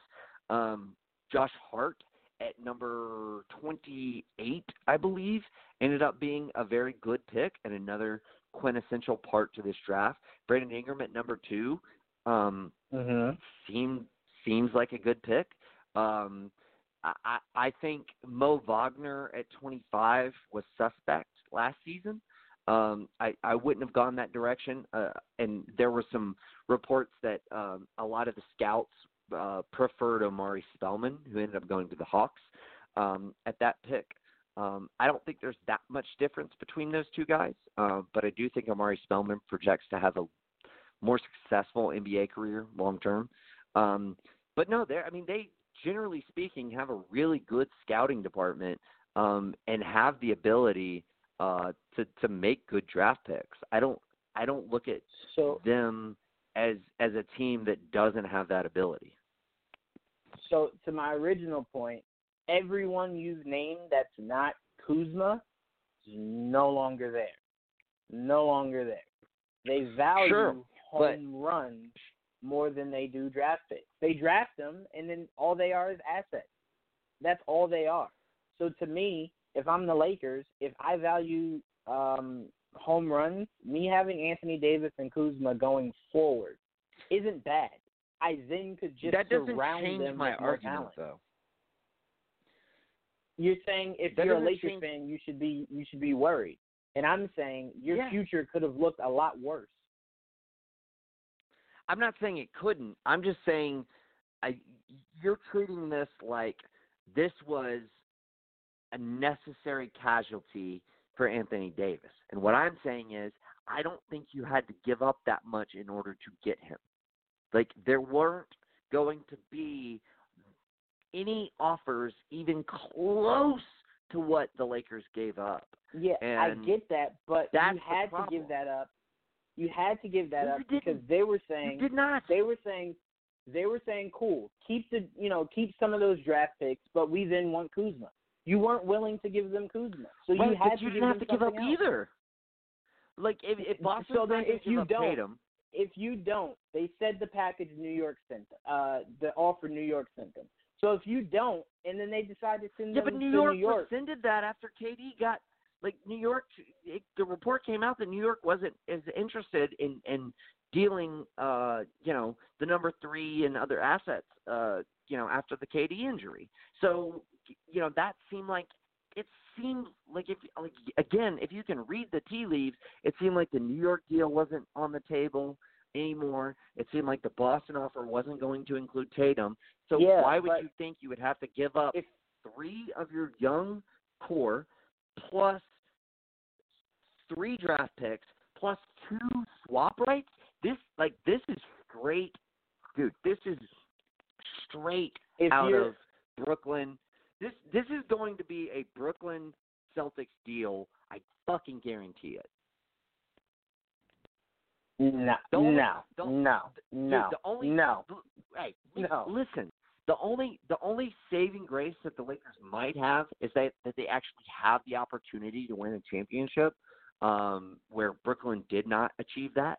But if you look at it going forward, again, unless they are able to bring in a clutch free agent, and by clutch I mean the generic sense, not the LeBron James agency sense. After his contract is up, then they're fucked, because almost all of those picks happen after LeBron James leaves. And David Griffin was super smart to fucking make sure that it was set up that way to get those swap rights. And if you look at the trajectory now that New Orleans is on, with being able to get Zion and have all these young pieces and have Drew Holiday as that veteran to have around them to kind of work with them over the next few years, their trajectory is only up. So if you're talking about a team that if you're making this deal with the Suns, maybe I feel more comfortable about it. But you're making this deal with the Pelicans, who have David Griffin now being their GM. You have a complete restructure of how they're going to run this franchise, with David Griffin in charge. You have Zion.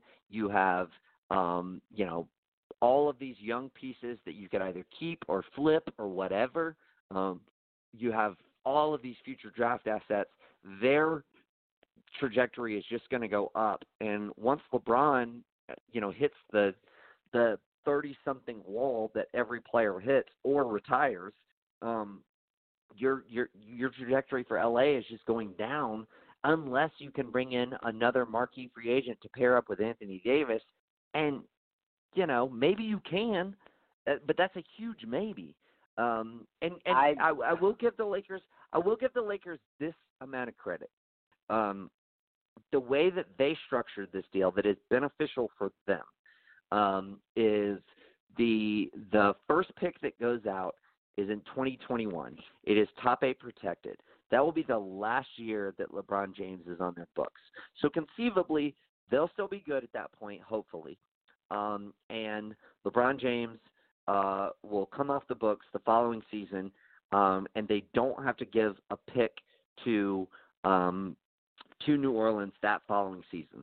So that gives them a 1-year window when they can reset the deck before the following season they then again have to give a pick to New Orleans.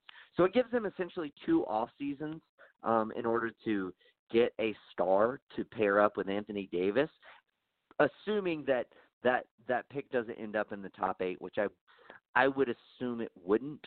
But if it does, then they're totally fucked. But if it doesn't, then they do have those 2 off seasons in order to bring in another guy. So that is I will give Pelinka some amount of credit, and I think that was his train of thought. If we have LeBron this long, we're confident we can keep AD for the rest of his career. And this will give us a midpoint of 2 off seasons to bring in another guy who we can pair with Anthony Davis post LeBron in order to continue on this gravy train or whatever, and have intermittent draft picks in between, have fringe signings that we sign in between, and continue on. And so those swap rights won't be that valuable. Those unprotected picks won't be that valuable. But again, you're betting on yourself so much there. And again, I just don't think you had to include all of that in order to get this deal done. Maybe you had to do it in order to get it done now, but I feel like even if you had waited, you would have been able to get a deal done where you didn't have to give up as much, because it wasn't going to be anybody out there that would give up even close to that. I still disagree. On that. I think it's not even a gamble. It's not a risk. AD wants to be there. So that's again, it could change, but seemingly wants to be there. So if he signs long term, you still ended up better than 80% of trade. You have one of the top 5 best players on your team. Sure. Seemingly. You also have a forward. 35-year-old LeBron who finally showed signs of aging. Which is fine. The idea of AD and the idea that AD, I think, is only, 26, 27, if that? You pairing him with Kuzma. 25, I think. Even better. You're pairing him with Kuzma for the foreseeable future, maybe even decades. Yeah. So it's I don't see – and you're the Lakers, so it's all right, LeBron's money comes off the book. You then can go seek out other – one thing we know, guys wanted to play with Anthony Davis. Now, if that changes because they decide to sign somewhere else, likely, possibly, yeah, sure. But if you're the Lakers, you're thinking, we are the Lakers. People want to play here. And now we have a player people want to come play with. So I think you are in a good situation. One, because, again, I don't think draft picks matter to them but anything but assets. They're just assets to them. They're assets to lure you a big fish like you just got. So to me, that is huge. This isn't necessarily a New York situation because it's not like Amari Stoudemire on his best day isn't LeBron on his worst day. So you're seemingly better in that situation. You're coming there to play with a LeBron, even if age affects him next season, and he's 45% of what LeBron is. That's still better than what 100% of a lot of guys are.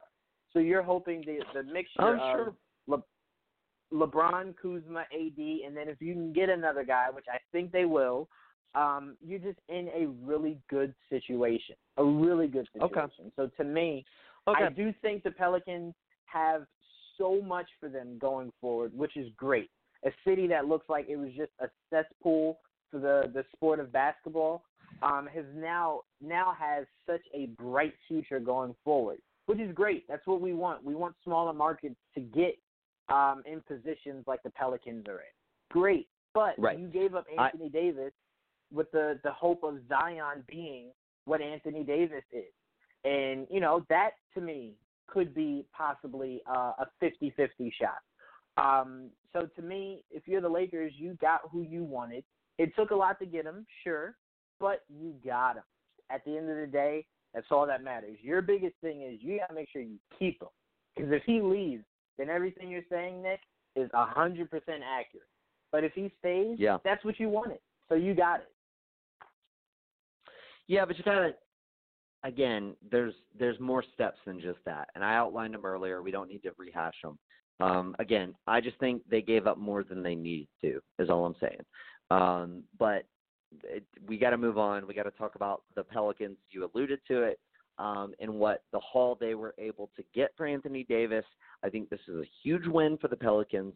I think they have so much flexibility going forward. It obviously helps they have Zion Williamson coming in. Obviously, that's going to be the guy that you are building around, your next franchise star. And now you got a lot of pieces to work with, whether you keep them, trade them for, additional draft picks, etc. They have a lot of flexibility now, and David Griffin is going, I would assume, is going to be like just taking every single fucking phone call from every different franchise, essentially being like, all right, like, what do you want from us? What are you willing to put on the table for us? And that's a very, very advantageous situation, especially with a guy like David Griffin, who is a very competent GM. I wouldn't put him in the league of the top GMs, but he is definitely I think he's got the experience and the wherewithal to be considered, middle of the pack at the least. And with these kind of assets, that's all you really need. And the fact that they're letting him operate and make his own decisions, it's great. It's absolutely 100% great for them. I think they are in a fucking terrific position in order to build around Zion and whatever pieces they want to keep, move on from the pieces they don't want to keep, and just set this team up for years and years and years of future success. So essentially, where I'm at right now, I would definitely be looking at shopping Lonzo for that number 6 pick, given that you got 4 and you could get 6. So you could get Darius Garland, who projects to be a Damian Lillard, Kemba Walker type of player as far as his style of point guard play. And then, you could take a wing player, whoever you wanted at 4, because 5, the Cavs are not going to take Garland because they already have Sexton. So, you could pretty much take whoever you wanted, whether it's Culver, whether it's DeAndre Hunter, whether it's Cam Reddish, whoever you think is the best wing prospect there. And, you still have the luxury of being able to flip Drew Holiday, Brandon Ingram, Josh Hart, whoever you want to get another talent. The one move out there that I would absolutely fucking love for them to make is to really strongly inquire about Miles Turner, because Miles Turner has shown the ability to be able to stretch the floor and to protect the paint. and that is exactly the kind of thing that you want next to Zion, a stretch five. So if you can, even if you have to slightly overpay via a trade for him, like I would personally give up Drew Holiday and Brandon Ingram for Miles Turner, the number 18 pick, Doug McDermott to make the salary work and throw in the guy like TJ Leaf or Aaron Holiday, like just to like give you like an extra asset to be happy about. That would be my main move right now, is seeing if I could get a young stretch five who plays defense like a Miles Turner. Because I think that would be the kind of building block that you would want next to Zion to really, accentuate his abilities going forward. Now we'll see. I think the Pacers are in a very luxurious position because they have Domantas Sabonis, who could easily just be their starting center. And if they could get a guy like Drew Holiday, and potentially even a guy like Brandon Ingram to pair with Oladipo and Sabonis, and then they're only looking at having to bring back one of Bojan Bogdanovic or Thaddeus Young, probably Bogdanovic, and just slide him to the 4, which I don't think would be that big of a deal. That could be very interesting for both parties. But I think my point being, I think they have a lot of flexibility going forward. And obviously all the various draft assets that they could be getting in, the next 4, 5, 6 years from the Lakers, depending on how everything pans out for them. This is a fucking home run for David Griffin. Like, again, you have not seen a trade like this since, like, as far as trading a star player, you haven't seen a trade like this since the Brooklyn trade, as far as the amount of assets that they got back. And the crazy thing is, with the Brooklyn trade, they didn't get back any real prospects. They just got back like all the draft picks. Like, they're getting back draft picks plus 3 young prospects who still have value. This is probably the best haul that has ever been gotten for a superstar. Home fucking run for David Griffin and the Pelicans. It totally makes sense to me why Gail Benson, as much as she probably did not want to trade him to the Lakers, with that kind of deal on the table, you just can't say no. Yeah, you get a team that desperate. It's like, why would you say no? You finally got them desperate enough to do what you wanted. Take it. But yeah, I'd say the one thing that if you were Brooklyn, you would have wished you got is a player of caliber of right. Anthony Davis. It would have made all of it worth it, because you would have been able to look back and say, well, look, we made that trade, sure. Was it maybe not the brightest? Okay, sure, but look, we got Anthony Davis out of it. So that's what I'm saying. If you're a Lakers fan, make no mistake, like Anthony Davis, especially at his age, is more valuable than Kevin Garnett and Paul Pierce at their ages of the trade, at the juncture of the trade, with Brooklyn and Boston. Yeah, absolutely. Right. So Lakers will be able to look back and at least say that. Say if he decides to stay long term, regardless of how everything else plays out, your team did everything they could to get a player of his caliber, and they got him. Now, whether they're able to surround him with winnable talent for them to be a contender, that's to be seen. But they did it. So you can't say, like, how did you mess up getting Anthony Davis? Now he went blah, blah, blah and resigned there. Like, no, I got him. We have him. Now, what we could do with him going forward, that's to be seen. But as an organization, you at least have to say you tried. Just like Knicks fans aren't that upset that you didn't get Anthony Davis. Well, they shouldn't be, because these are the same fans that complained about, you sacrificed everything to get Melo when you would have just come anyway. Right, and it's like, so you can't be upset that they said, I learned from that, and I refuse to do it again. Yeah, exactly. And I think both Boston and New York were smart in not dealing. And I think if the Lakers had been smarter, they would have not given up as much in order to get him. But, hey, like you said, they got their guy. It's just going to depend. It's going to depend on what they do going forward, and if they have the ability to win now with Anthony Davis and LeBron, re-sign Anthony Davis, and then when LeBron's contract is up, sign another max-level guy to pair up with Anthony Davis, and to make the right draft picks along the way with their limited amount of draft resources, and to sign the fringe guys that they need to sign. It's a lot of what-ifs. That's all I'm saying. But with that in mind, what do you think the Lakers should do going forward? Who do you think they should target? There's been obviously the rumors that they're targeting Kemba Walker. There has been the rumor that Kyrie Irving may be pivoting off of his Brooklyn first stance and would possibly join the Lakers because they just acquired Anthony Davis. But if you're the Lakers, what are you looking to do with this roughly $28 to $32 million worth of cap space, to fill out this roster next to, obviously, LeBron, AD, and Kuzma? I'm honestly looking at Jimmy Butler. And the main reason why I would look at a guy like Jimmy Butler is his intangibles. His intangibles defensively, his intangibles offensively.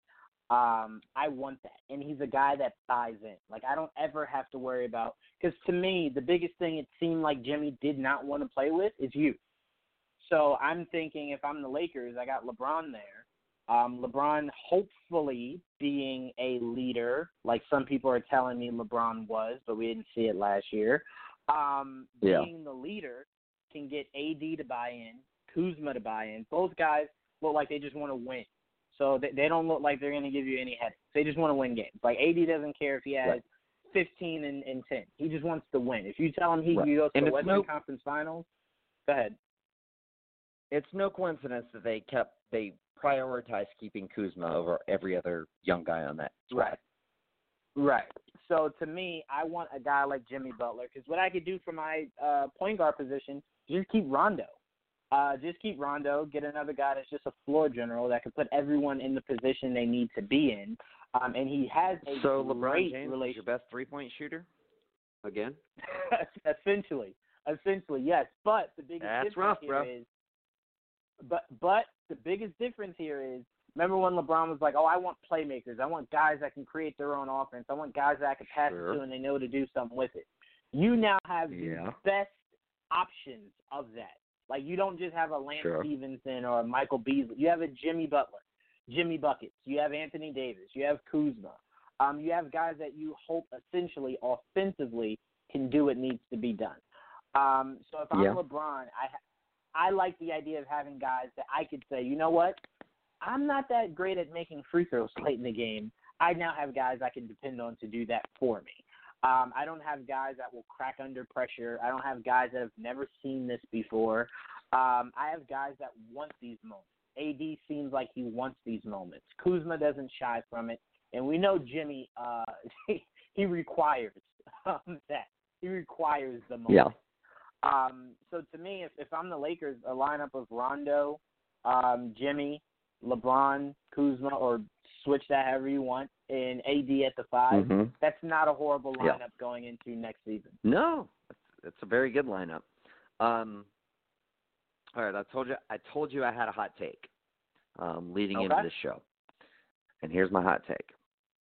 If the Lakers spend their remaining cap money on a max-level guy, they will not win a championship. If they, in turn, spend that remaining money on role players that make sense next to LeBron and AD, they will win a championship. This is what I mean by that. They have about $30-ish million to spend in cap space. Whether it depends on when this deal is actually, put into place, whether this is after free agency, which it could be, whether it's before free agency, which it could be, whether it is, conducted whether Anthony Davis chooses to take his $4 million trade bonus, all of this factors in. But my point is this. You could either sign a guy like Jimmy Butler, and yes, you could bring back Rondo on the room level exception. That would be worth about $4.6 million. I would not expect that Rondo is going to get, some kind of offer, especially not an offer on a contender that is equivalent to that. And, he would have the role that he would want. He wants to be a starting point guard. So I have no doubt that you would be able to pull that off. So that's very much within reason. I would elect to go with, instead of signing a max guy for $32.7 million, I would sign 3 guys who are going to be really good role players next to the core that I have of LeBron, AD, and Kuzma. The guys that I would target, the first guys I would target would be Patrick Beverley as my starting point guard, mainly because of his defense, his three-point shooting ability. He's like a career 38, 39% three-point shooter. And I think those numbers would be even better, playing with a guy like LeBron. I would target Danny Green. He did not have a particularly great finals, but that probably only means that his value or his cost, rather, would be lower than it would be had he had a terrific finals. But I think he could be a solid 3-and-D guy for your team. And I would target another shooter / wing player, maybe who's not necessarily as good of a defender, but who you could get on a similar $8 to $10 million a year contract. A guy like Wayne Ellington, Terrence Ross comes to mind. He's also a free agent.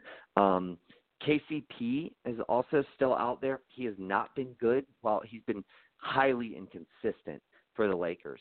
But here's the thing. He's been on the Lakers for 2 years. So maybe you could convince Rich Paul to convince him that signing a vet minimum contract on that team, and at that point, because he had played for them for 3 years, the Lakers would have his bird rights. So the Lakers could give like a little wink, wink, nod, nod deal, like sign a vet minimum, and then we'll overpay you next year, once the team is already in place. I think that's a possibility, especially considering I don't think there's a very great market for KCP.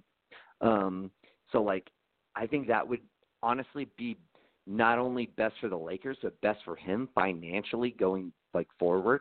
So that I would do. And then for the room level exception, I would be looking at signing again a backup point guard. I like Alex Caruso, but I just don't. I see him as a third-string point guard, not a second-string point guard. Definitely not a playoff guy who's going to come in and give you valuable playoff minutes. I'd be looking at signing Derrick Rose to that room level exception of $4.6 million. Now, maybe he thinks he could get more on the open market, but with his injury concern, he had a great season last year, but he only played 52 games. So because of injuries. So he's always got that injury concern. But if you could convince him with the Lakers, look, we'll give you that 1 year, $4.6 million, or we'll give you 2 years, $9.5 million, whatever you want. But you'll come in, you'll be the backup point guard, and you'll be able to come off the bench and basically be our six-man type. I think that would be appealing to him in the notion that he could win a championship. I think that would be a much better way for the Lakers to spend their existing cap space than to go after a Jimmy Butler or a Kemba Walker or even a Kyrie Irving. Even if they were able to get somebody like Kyrie Irving, who has proven to be great alongside LeBron, you don't have the depth at that point.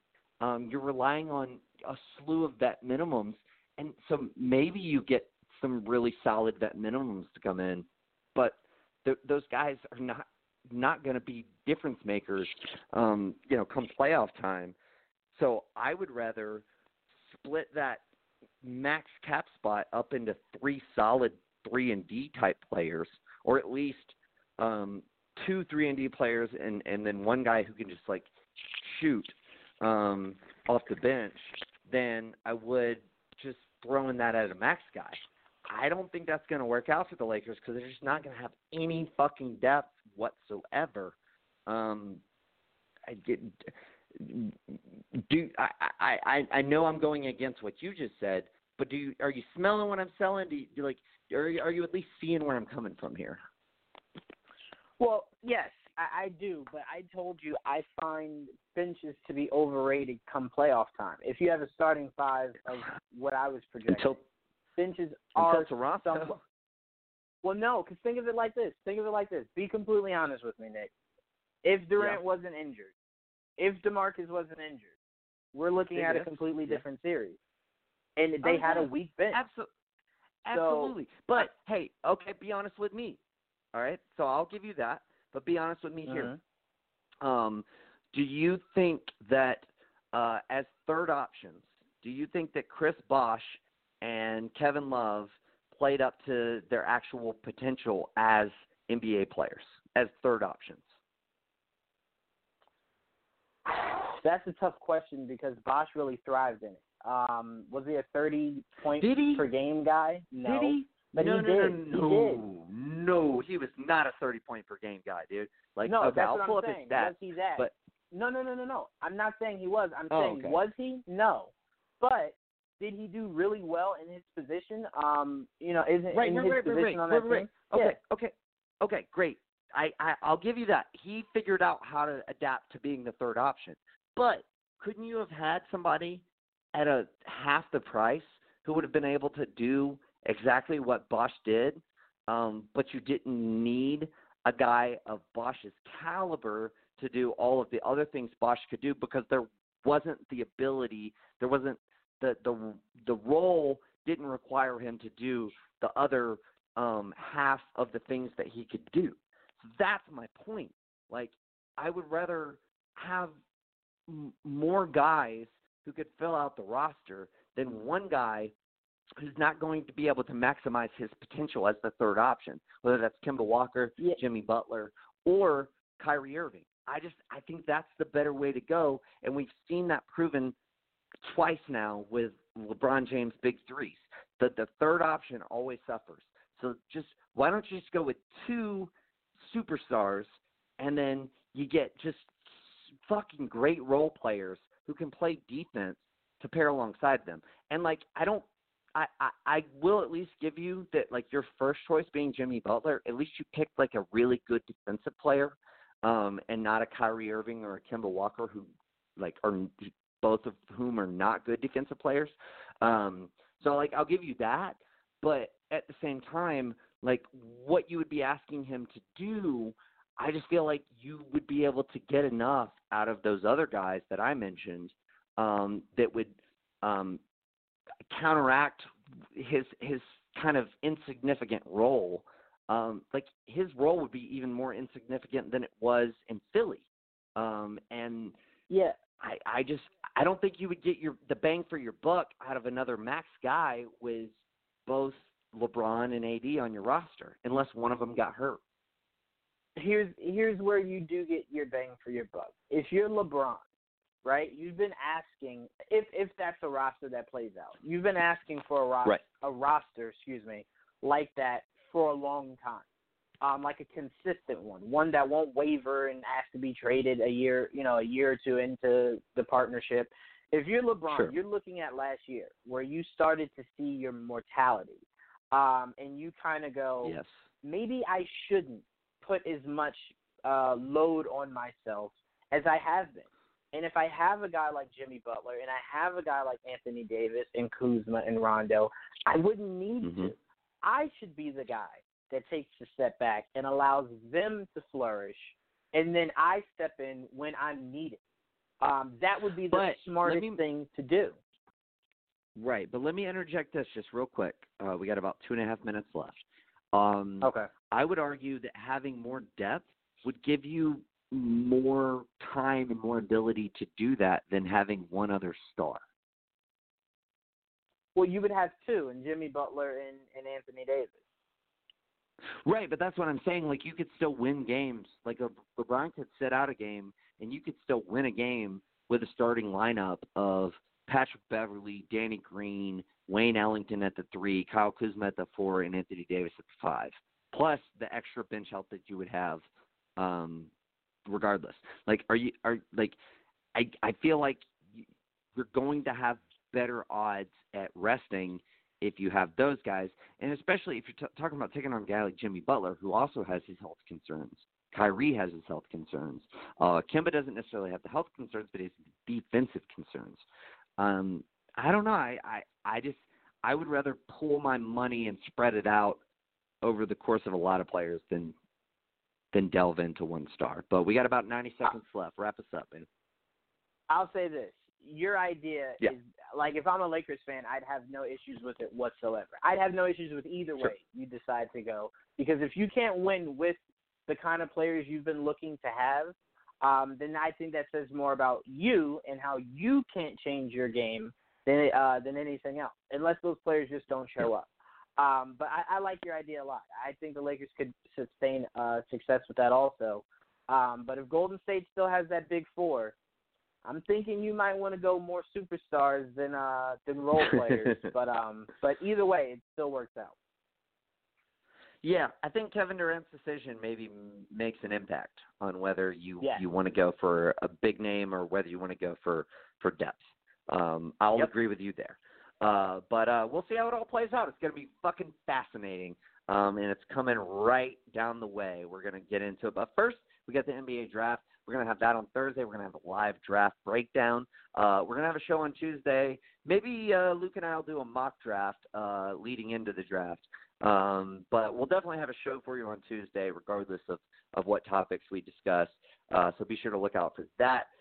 Monday Suck comes back this Monday, so be sure to check in with that. And be sure to check out the episode of Geek Vibes Live that Juwan and I just did.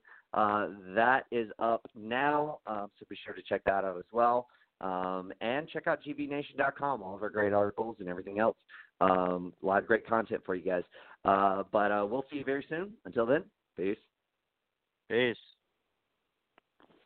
Say goodbye to your credit card rewards. Greedy corporate mega stores, led by Walmart and Target, are pushing for a law in Congress to take away your hard-earned cash back and travel points to line their pockets. The Durbin-Marshall credit card bill would enact harmful credit card routing mandates that would end credit card rewards as we know it. If you love your credit card rewards, tell your lawmakers, hands off my rewards. Tell them to oppose the Durbin-Marshall credit card bill.